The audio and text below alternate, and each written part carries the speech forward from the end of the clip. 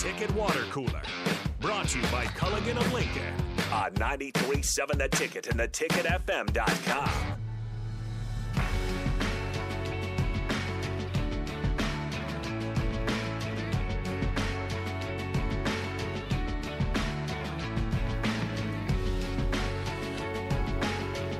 If you're anything like me, you are anxiously awaiting the NBA playoffs to start. The standings we're kind of seeing play out, and different teams look like they're going to make it. You know, they have the play-in game and all that stuff.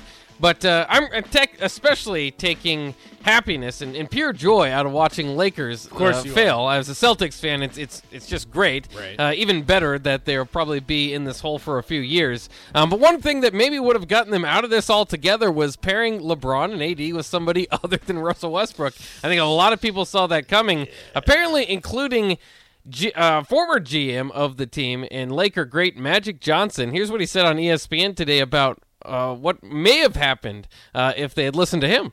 Because DeRozan wanted to play for the Lakers, and when I got the call from his agent, I called the Lakers, said, hey, he wants to come home, and DeRozan could have been a Laker instead of a Bull. We could have made that deal. But when Russell and LeBron and them started talking, that's when they nixed that deal and went with Westbrook, and he became a Laker instead of DeRozan. And I think with DeRozan, and then you had a chance to keep the role players, Caruso, KCP, all those guys who are our best defenders, see, they left. And that's why we were a bad defensive team. But if you signed DeRozan, you only trade Kuzma for Buddy Hield, we would be playing in the Western Conference Championship this year with those two guys. Yeah, I mean, you want to take him for his word there. I'm not sure if that's true. It'd be a tough road, but DeRozan has been incredible with the Bulls. Breaking having numbers that only compared to Wilt Chamberlain as far as field goal efficiency. But he's no Wilt Chamberlain. He's shooting mid-range shots more than anything, and it's just been incredible in helping the Bulls get near the top of the East. And certainly that would have been a better fit. That's what everybody said with Westbrook is the only benefit with Westbrook was that he would be able to carry a lot of the regular season games that LeBron or AD weren't going to be in. Well, guess what? It doesn't look like a postseason's around the corner. So this thing is just a colossal failure.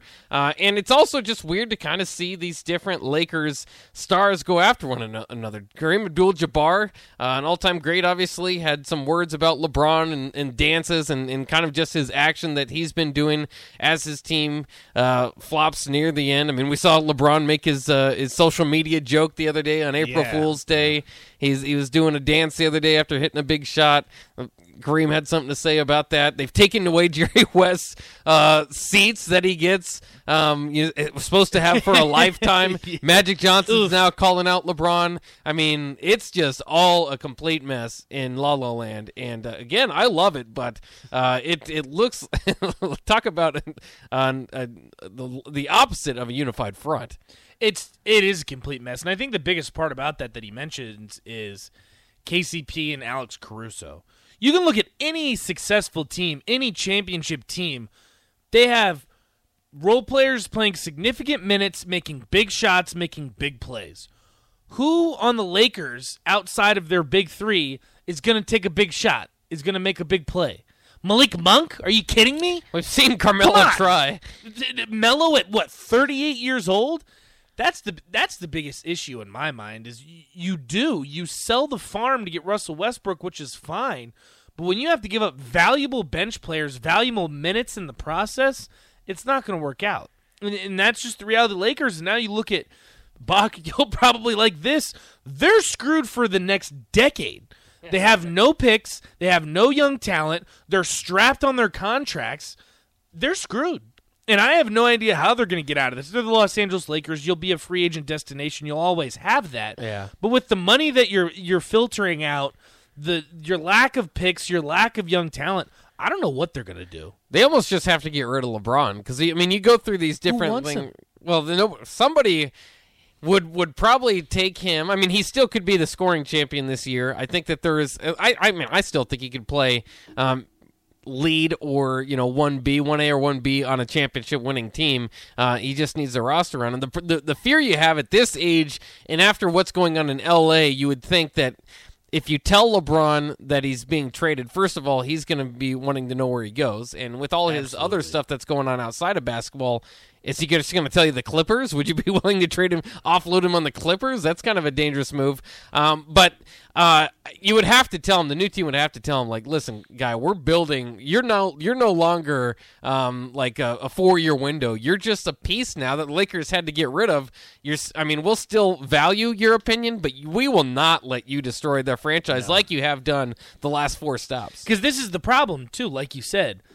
LeBron James is still arguably the best player in the NBA, arguably going to demand a huge haul to get him.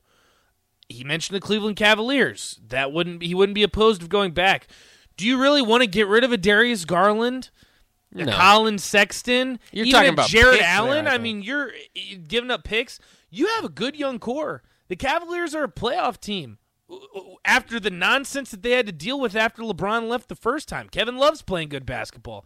I don't think you want to unload those pieces for LeBron James. And if you're going to trade for him, you're going to be a team that's a championship contender. It's a shame that it's come to this point, but I probably wouldn't trade for him. You'd be getting one of the best players in the NBA still currently. Yeah. But is it worth getting rid of your young pieces and strapping your franchise over the next decade to do it? Well, obviously, you're talking about a championship window, ticket sales going way up. I mean, there are still a lot of positives to having LeBron. I mean, all eyes absolutely on your city and franchise. So there are benefits to it. The other, they're in this position just because they don't really have other options. I don't think you would get that mass haul from AD. It's just too injury prone. I would agree. I don't think anybody wants to build around AD. He's still young enough, but. I don't know. That would be really difficult to do. And then obviously Westbrook is a complete no-go. They're stuck with Russell Westbrook. And I don't think anyone wants him. But oh, no. And that's why you said that wasn't the problem, but that was the problem. Why would Russell Westbrook think that he would work alongside LeBron and AD? I don't understand it. And I also, Buck, I will say, you might disagree with me. I hate the play-in. I think the play-in is the stupidest thing the NBA has added. You can even take the Lakers out of this equation. Why are the Spurs at 33-45 playing against the Minnesota Timberwolves, who are 45-34 in a 3-game playoff? What sense does that make? What was the point of the Timberwolves? And I feel bad for the Timberwolves because with the absolute bad luck that they've had as a franchise over their entire history, outside of Kevin Garnett, they might end up losing that game. Yeah, I mean, that's terrible. Yeah, I don't like it either because I think the idea was that the standings would be a little bit closer, and they certainly are that way. I believe in the East, right, where the 6th or 10th seed the East are close, but the West is just so imbalanced from 7. I believe 7, 8, 9, and 10 are just so far behind number 6. It doesn't make any sense for them to have to play a play-in game. It makes absolutely no sense, and I think they did it initially in the bubble, I believe, to give teams an extra chance because they weren't able to. It gives you automatic game sevens, like there's a game seasons on the line. That's kind of fun, and it's really only messing with your 7 and 8 seed. So I get the idea just for fun, but I just think there's almost certain years where it's like, hey, if there's a 5-game gap or something like that, maybe they should have it a certain gap to where a team could get out of that because it is unfair to the Timberwolves. It's terribly unfair to the Timberwolves, especially when you look at them as a franchise. Like I said, they've been a terrible franchise historically, absolutely awful. So I feel for the Timberwolves, and now I guess you're giving the Brooklyn Nets an opportunity, and they're going to be playing in the play-in. They might end up going to the championship. They go to the Eastern Conference Finals. And that is one thing that I'll be insanely interested in is a Nets play-in game because if they do win, they're like odds-on favorite to make the finals, basically. And if they don't win, it's a 1-game sample size, anything can happen. So that's going to be intense. I haven't even looked at that. It looks like your Celtics could end up playing them. Is that why you're a little bit nervous? Not necessarily. I think the Celtics are a better team, but they got Kevin Durant and Kyrie Irving. Well, I think it's a pretty open playoffs, especially on the East. But I just don't think, as far as a Celtics fan, I don't think you can really duck everybody. I'm worried about the Bucks as much as I am about the Nets, I suppose. Yeah. So I think you're going to have to play these teams and eventually to get there, and you're just going to have to prove your worth. But It is interesting because some teams, there are theories. Maybe the 76ers losing to the Pistons or, certain games. Are they trying to position themselves to avoid the Nets? Which is, again, it's ridiculous. Why are the Nets a playoff team right now? I hate it. I absolutely cannot stand it. And I know you'll make the arguments because Kyrie Irving didn't play half the games. That was the rule. It's not fair, but that was the reality of the situation. It's the world that we live in these days. He wasn't able to play. The Nets weren't very good this season. They should not be in the playoffs. I stand by that.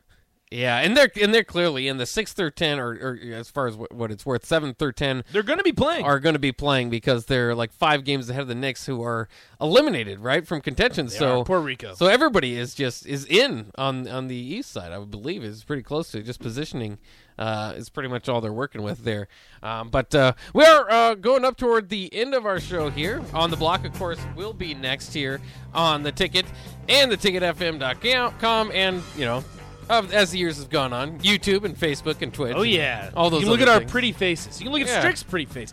I'm interested to hear what Strick has to say about this. Yeah, we'll definitely get into it. Is he pro-playing or anti-playing? Yeah, I don't know. He really did not respect the bubble. I know that. Interesting. And right. I like that.